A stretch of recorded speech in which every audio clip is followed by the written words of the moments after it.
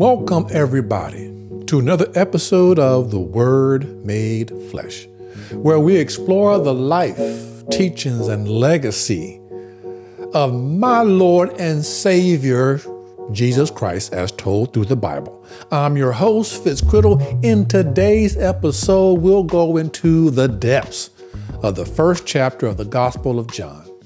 John's Gospel holds a unique place among the four Gospels. While the synoptic Gospels, which are Matthew, Mark, and Luke, and they are called synoptic Gospels because they share a similar perspective and content. So while Matthew, Mark, and Luke provide accounts of Jesus' life, teachings, and ministry, John's Gospel reveals the divine nature and identity of Jesus Christ. It invites us to ponder the depths of God's love and the transformative power of His Word made flesh. Let's turn our attention to John chapter 1, verses 1 through 18. This is where we're going to sort of focus our time and attention today. Not going to do an expository podcast over all 18 verses, but going to pick some highlights, some main points to discuss. In this opening chapter, in these verses, they serve as a magnificent prologue, setting the stage for the profound truths that await us. In these verses, John introduces us to the concept of the Incarnation, the miraculous event where the eternal Word of God became flesh and dwelt among us. The Incarnation is a central theme that we will explore in depth throughout this episode. It encompasses the remarkable reality of Jesus, fully divine, taking on a human form and entering into our world. This divine act is the foundation of the Christian faith, for it reveals God's boundless love and His desire to bridge the gap between humanity and Himself. I want to start with a quote from the Oxford Dictionary of the Christian Church. And I apologize in advance as this sounds so very a complicated quote, but I think it makes the point. And I quote, "The Christian doctrine of the Incarnation affirms that the eternal Son of God took flesh from His human mother, and that the historical Christ is at once both fully God and fully man. It is opposed to all theories of a mere theophany or transitory appearance of God in human form, frequently met with in other religions.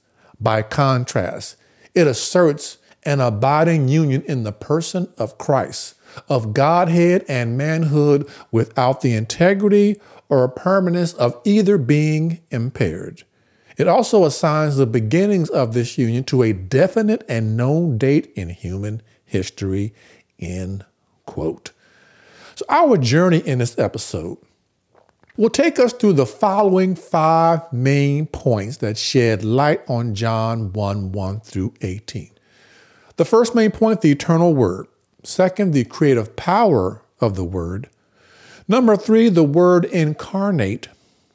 Number 4, the witness of John the Baptist. And number 5, the gift of adoption. So, my friends, prepare your hearts and minds for a transformative exploration of the Word made flesh.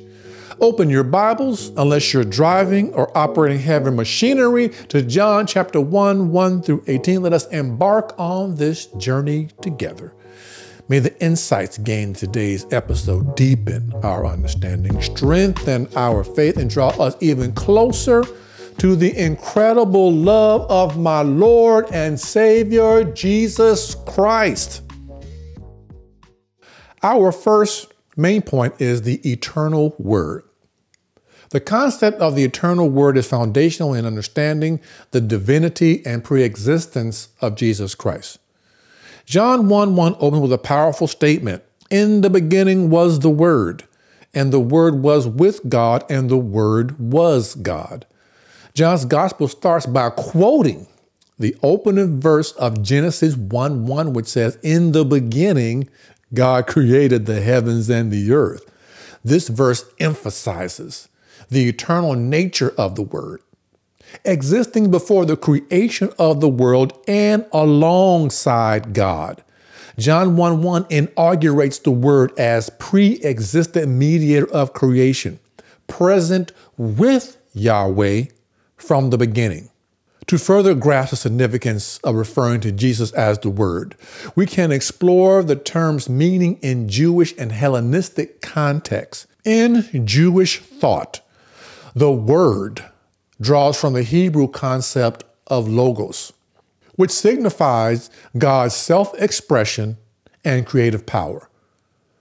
By using this term, John presents Jesus as the ultimate expression of God, the divine communication and revelation to humanity.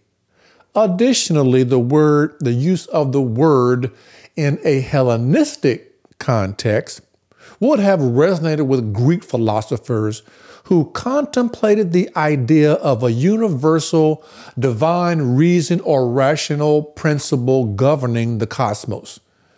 The Expositor's Bible commentary says, and I quote, "The concept of logos has an extensive and varied background in Greek religious and philosophical thought. As far back as Heraclitus, the logos was understood to be the unifying principle of all things. For the sophists, the logos was predominantly human reason. Philo, a prolific writer and leading citizen of the Jewish community in Alexandria, used the term more than 1,300 times as a mediating figure, linking the transcendent God and the world. In general, Greek speculation viewed the logos as the principle of reason or order in the world." End quote. The Expositor's Bible commentary goes on to cite, in Hebrew thought, the Word of God was a dynamic concept. God spoke and the world came into existence. See Genesis chapter 1. In Psalm chapter 33, verse 6, it says, "By the word of the Lord were the heavens made." Let's also take a look at Proverbs chapter 8, verses 22 through 31. Here we see wisdom is personified and its role in creation is described. And so, of course, we're talking about Jesus here. He is the one who is personified. "The Lord possessed me at the beginning of his work, the first of his acts of old. Ages ago I was set up at the first, before the beginning of the earth. When there were no depths, I was brought forth. When there were no springs abounding with water. Before the mountains had been shaped, before the hills I was brought forth. Before he made the earth with its fields, or the first of the dust of the world, when he established the heavens, I was there.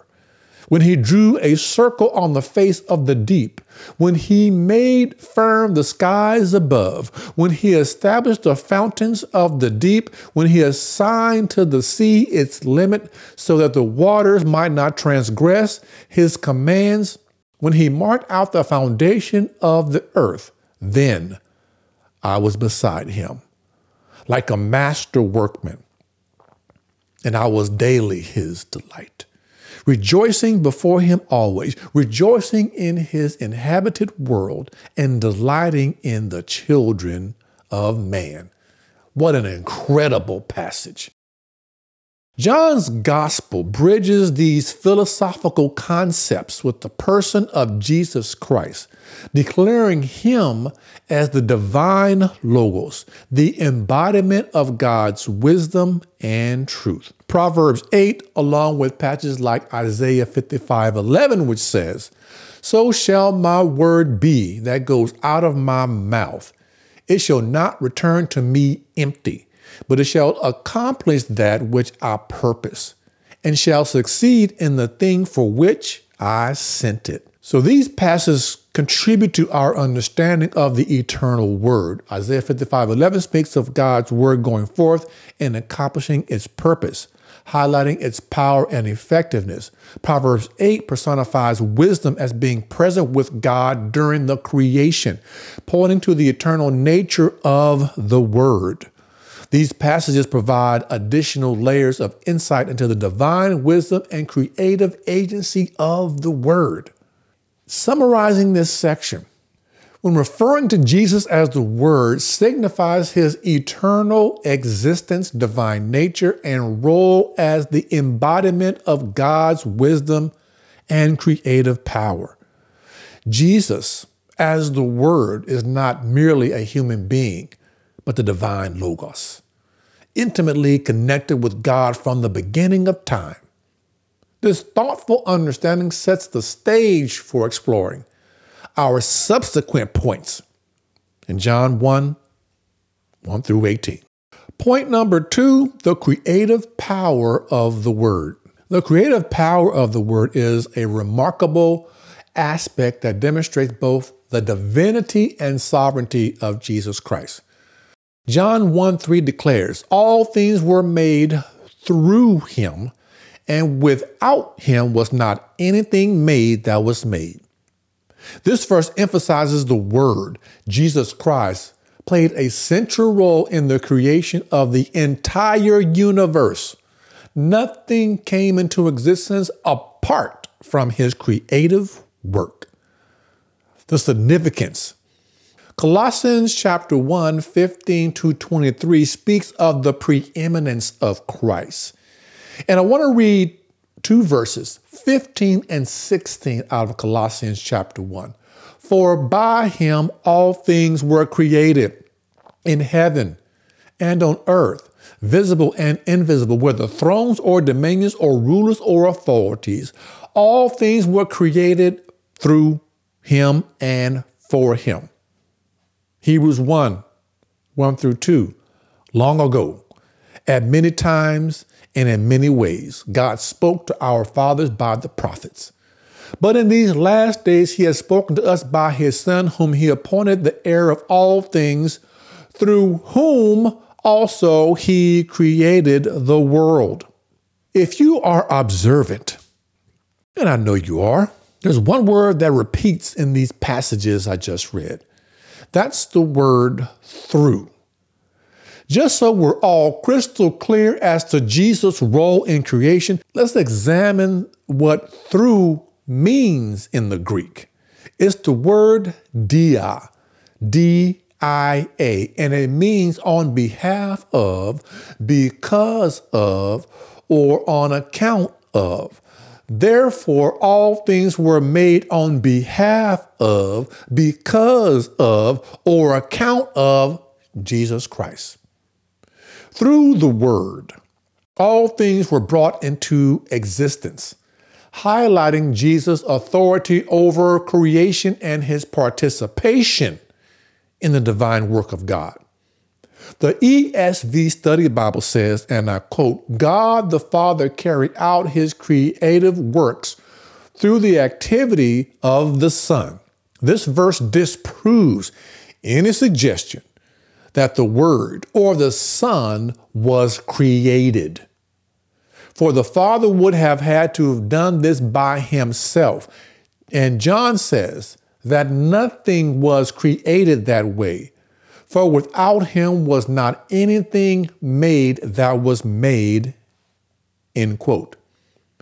As a side note, the belief that Jesus was a created being is called Arianism. Arians believe that Jesus, while divine, was a created being and not co-eternal with God the Father.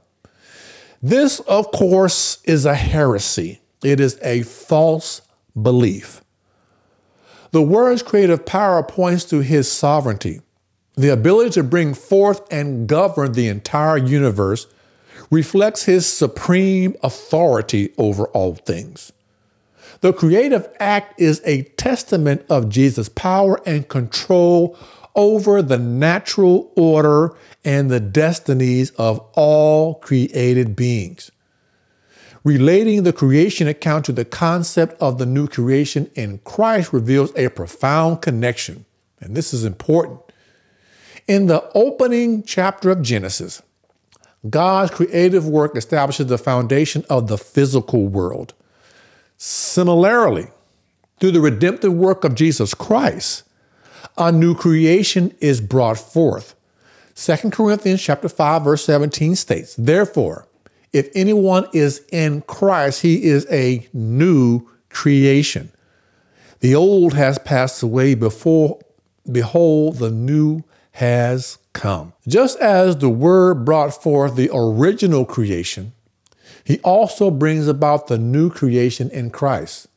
The transformative power of the Word extends beyond physical creation to the spiritual realm. Through faith in Jesus, believers are reconciled to God, redeemed from sin, and restored to a new life in Him. This new creation entails the renewal of our hearts, minds, and relationships, enabling us to live according to God's purposes and experience the abundant life He offers.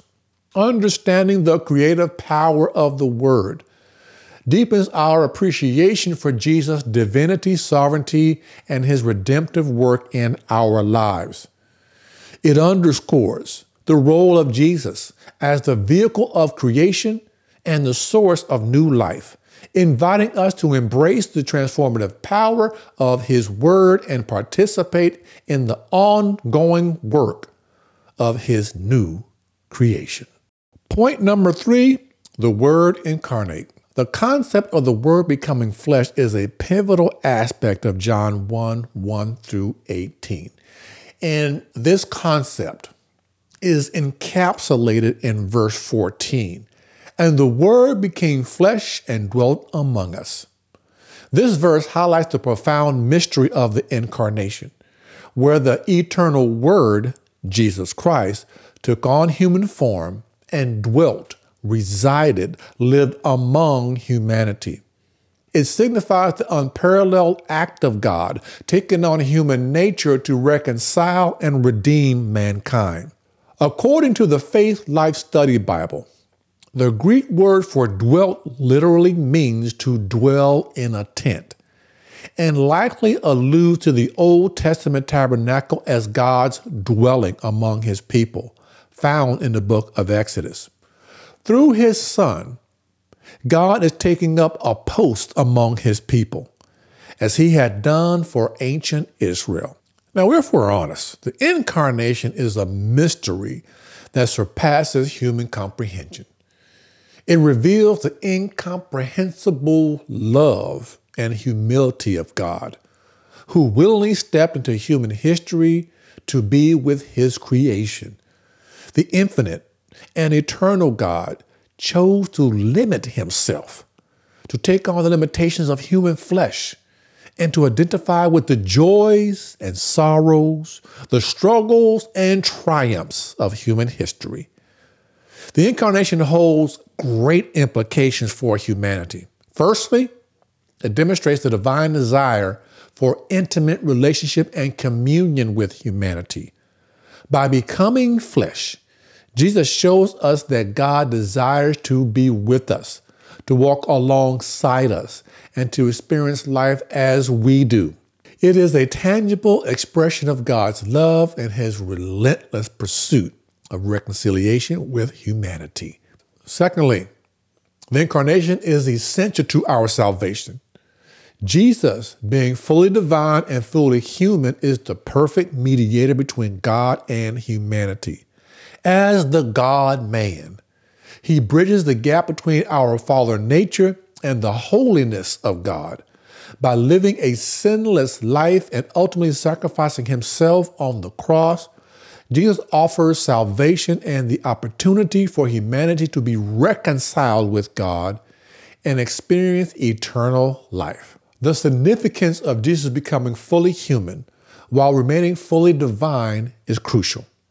Jesus' divinity ensures the effectiveness and sufficiency of His sacrifice, making Him the perfect and blameless Lamb of God who takes away the sins of the world. His humanity allows him to empathize with our weaknesses, temptations, and struggles, for he himself experienced the limitations and challenges of human existence. This enables him to be our compassionate high priest, interceding on our behalf before God. Praise the Lord. Hebrews chapter 4, verses 14 through 16 says, "Since then we have a high priest who has passed through the heavens, Jesus, the Son of God. Let us hold fast our confession. For we do not have a high priest who is unable to sympathize with our weaknesses, but one who in every respect was tempted as we are, yet without sin. Let us then with confidence draw near to the throne of grace, that we might find mercy and find grace to help in time of need." The Incarnation reveals the intensity of God's love, the magnitude of his plan of redemption, and the accessibility of a personal relationship with him through Jesus Christ. It calls us to marvel at the humility and grace of our Savior, who willingly became flesh to bring us salvation. Praise the Lord. It also challenges us to respond in faith, gratitude, and surrender to the one who became like us so that we might become like him. I'm going to say that one more again.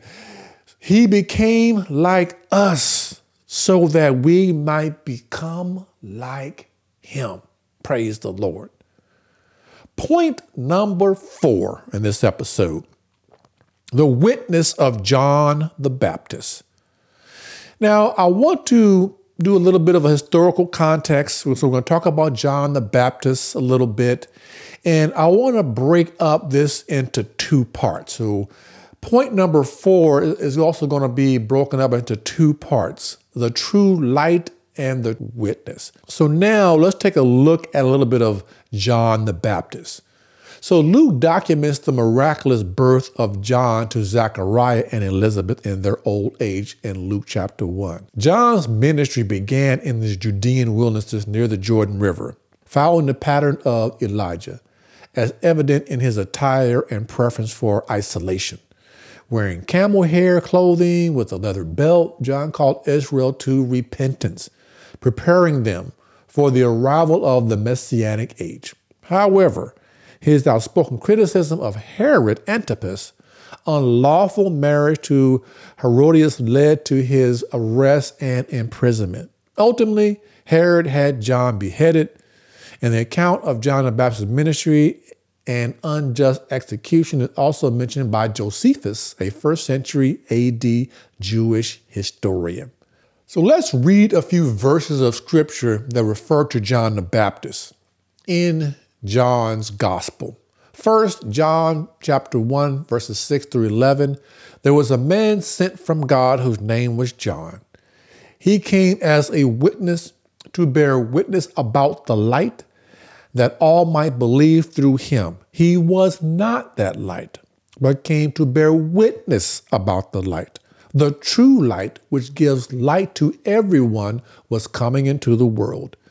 He was in the world, and the world was made through him, yet the world did not know him. He came to his own, and his own people did not receive him. John 1:15, John bore witness about him and cried out, "This was he of whom I said, he comes after me, ranks before me because he was before me." The witness of John the Baptist plays a significant role in John chapter 1, as he serves as a prominent witness to the Word, Jesus Christ. John the Baptist was a prophetic figure who prepared the way for the ministry of Jesus. He testified to the identity and purpose of Jesus, affirming his identity and proclaiming his role as the long-awaited Messiah. John the Baptist's ministry attracted great attention and drew people from all walks of life. He gained a reputation as a bold and uncompromising preacher, calling people to repentance and preparing the hearts for the coming of the Messiah. So now let's look at part 1 of the witness of John the Baptist, the true light. The theme of the light and the witness in John chapter 1, verses 16 through 11 holds profound significance in understanding the nature and purpose of Jesus Christ. In this passage, John the Baptist is portrayed as a witness who testifies about the coming of the light, which refers to Jesus. The concept of light often symbolizes divine illumination, truth, and guidance. Reflecting on the significance of Jesus as the light, we find that Jesus embodies the very essence of God's revelation to humanity. Just as light dispels darkness, Jesus brings clarity, spiritual understanding, and salvation to a world steeped in sin and darkness. His presence illuminates the path to righteousness and leads individuals out of the shadows of ignorance and despair. John the Baptist's testimony regarding the light is crucial in understanding Jesus' identity and purpose. John's role as a witness was to proclaim the arrival of the Messiah and prepare the way for him. He acknowledges that he is not the light himself, but rather a messenger sent to bear witness to the light. John recognizes his own role as subordinate to Jesus and humbly points people toward the true source of salvation. This is true of all of us. We are not that light. We point people to that light, Jesus Christ. John's testimony about the light carries weight because he was divinely appointed and recognized as a prophet. His witness serves to authenticate and validate Jesus' divine nature and wisdom. Through his preaching and baptism, John awakens hearts to the imminent arrival of the Messiah, emphasizing the need for repentance and readiness to receive the light that will transform lives. As we contemplate the light and the witness, we are challenged to reflect on our own response to Jesus. Do you recognize him as the light that guides our lives, or do we continue to dwell in spiritual darkness? Are we willing to accept John's testimony and humbly submit ourselves to Jesus' authority and teachings? The light of Christ invites us to examine our hearts, confront our sins, and embrace the transformative power of his grace. The light, the true light, and the witness. This theme in John chapter 1 illuminates the pivotal role of John the Baptist in testifying about Jesus, the light of the world. Understanding Jesus as a light provides us with guidance, truth, and salvation. John's testimony serves as an authoritative endorsement of Jesus' divine nature and mission. As we engage with this passage, we are prompted to reflect on our own response to Jesus' call and our willingness to embrace the light that dispels darkness and brings eternal life. Part 2, the true identity. In John 1:29, John sees Jesus approaching and declares, "Behold, the Lamb of God, who takes away the sin of the world." This powerful proclamation identified Jesus as the sacrificial lamb, sent by God to bring forgiveness and redemption to humanity. John the Baptist's testimony goes beyond mere identification. He also speaks about the preeminence of Jesus. In John 1:15, he declares, "This was he of whom I said, he who comes after me ranks before me because he was before me." Through these words, John acknowledges that Jesus existed before him and holds a position of supremacy. He recognizes Jesus' divine nature and emphasizes his eternal existence. Furthermore, John the Baptist understands the purpose of Jesus' ministry. In John 1:34, he testifies, "And I have seen and have borne witness that this is the Son of God." John affirms Jesus as the Son of God, highlighting his unique relationship with the Father and his divine authority. He recognizes Jesus' mission to reveal God's love, offer salvation, and reconcile humanity with God. John the Baptist played a crucial role in preparing the way for Jesus' ministry. He fulfilled the prophecy of Isaiah 40, verses 3, which says, "A voice cries, in the wilderness prepare the way of the Lord. Make straight in the desert a way for our God." John the Baptist was a voice crying out in the wilderness, announcing the arrival of the Lord. John's preaching and baptism of repentance stirred the hearts of the people, causing them to examine their own lives and turn toward God. He emphasized the need for humility, surrender, and a genuine desire to repent and seek righteousness. Additionally, John's ministry paved the way for Jesus' public ministry. His recognition and proclamation of Jesus as the Lamb of God helped Jesus' identity and set the stage for his redemptive work. John willingly decreased so that Jesus could increase, pointing his disciples to others to follow Jesus and become his disciple. John the Baptist served as a powerful witness to the word, testifying to the identity and purpose of Jesus. His bold proclamation and humble ministry prepared the hearts of the people for the arrival of the Messiah.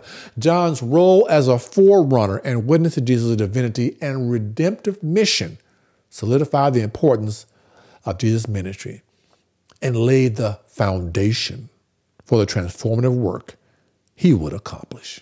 Our fifth and final topic, the gift of adoption. The theme of adoption is a profound and beautiful aspect found in John chapter 1, specifically in verse 12, which states, "But to all who received him, who believed in his name, he gave the right to become children of God." This verse highlights the privilege and significance of being adopted as God's children through faith in Jesus Christ. Adoption in the context of the Bible goes beyond legal terminology and carries deep spiritual implications. Through faith in Jesus, believers are not only forgiven and reconciled with God, but also welcomed into his family as beloved children. This adoption is an act of God's grace, whereby he bestows upon us the rights, privileges, and inheritance of his own children. Being adopted as children of God carries profound significance. Firstly, it establishes a personal and intimate relationship with God. Romans 8:15 says, "For you did not receive the spirit of slavery to fall back into fear, but you have received the spirit of adoption as sons, by whom we cry, Abba, Father." As his children, we have the privilege of calling God Almighty Abba, Father. We have access to approach him with confidence, knowing that he loves and cares for us deeply. Secondly, adoption into God's family guarantees our spiritual inheritance.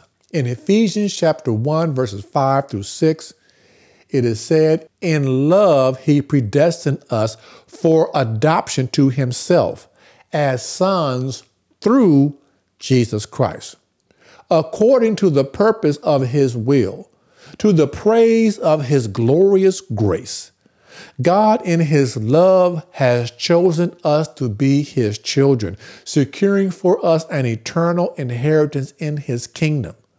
This inheritance includes the blessing of salvation and the indwelling of the Holy Spirit and the promise of eternal life with him." Embracing our identity as children of God carries transformative implications for how we live our lives. As his children, we are called to reflect his character, love, and righteousness. We are invited to walk in obedience, to pursue holiness, and to bear the fruit of the Spirit. Recognizing our adoption empowers us to live as a testimony of God's love and grace in a world that desperately needs the hope and light found in Christ. Moreover, understanding our identity as children of God brings about a sense of security and confidence. We no longer need to strive for acceptance or approval from the world, for we are deeply loved and accepted by our Heavenly Father. This truth frees us from the bondage of fear and insecurity, allowing us to live boldly and joyfully as ambassador of God's kingdom. The gift of adoption is a remarkable privilege bestowed upon believers through faith in Jesus Christ. It signifies our intimate relationship with God as His children, grants us a glorious inheritance, and calls us to live transformed lives that reflect His love and character. May we embrace our identity as children of God with gratitude and humility, walking in the truth of our adoption and allowing it to shape every aspect of our lives. In this episode of The Word Made Flesh, we delve into the truths surrounding the eternal Word, Jesus Christ. Through a survey of biblical passages and theological insights, we gained a deeper understanding of the divinity, creativity, and witness of Jesus. The concept of the eternal Word, as presented in John 1:1, highlights Jesus' pre-existence and eternal nature. By using the term the Word, John connects Jesus to the Hebrew concept of logos and the Greek philosophical understanding of a universal rational principle. Jesus is presented as the ultimate expression of God, embodying divine wisdom and creative power. We further explored the power of the Word, recognizing Jesus' role as the mediator of creation. Scripture affirms that all things were made through Him, establishing His divine authority and sovereignty. The Word's creative power points to Jesus' divinity and His active participation in God's work. This episode then turned to the concept of the Word becoming flesh, emphasizes the Incarnation. The Incarnation signifies God's desire for intimate relationship and communion with humanity. Jesus, fully divine and fully human, bridges the gap between God and humanity, offering salvation and reconciliation. This humanity allows Him to empathize with our weaknesses, while His divinity ensures the sufficiency of His sacrifice. Also, we explored the witness of John the Baptist, a prominent figure who prepared the way for Jesus. John's ministry, characterized by his call to repentance and his testimony about the light, highlights his role as witness. His unwavering proclamation and eventual martyrdom demonstrates the cost of faithfully bearing witness to the truth. And in our last point, we looked at the gift of adoption, that we are children of God. That should bring security and confidence, and that we have an inheritance. And as His children, we shall reflect His character and nature. In conclusion, this episode of The Word Made Flesh deepened our understanding of Jesus Christ as the eternal Word, the creative power of God, the witness of John the Baptist, and the gift of adoption. It invites us to marvel at the mysteries of the Incarnation and respond in faith to the transformative power of Jesus' Word. We are called to embrace the divinity, creativity, and witness of Jesus Christ in our lives and to participate in His ongoing work of new creation. Thank you for listening to this episode of The Word Made Flesh. My prayer is that you found this episode insightful and thought-provoking. Please take a moment to rate and review this podcast, and it helps us to reach more listeners. And I have a challenge for you today. Share a transformative message of the Word made flesh.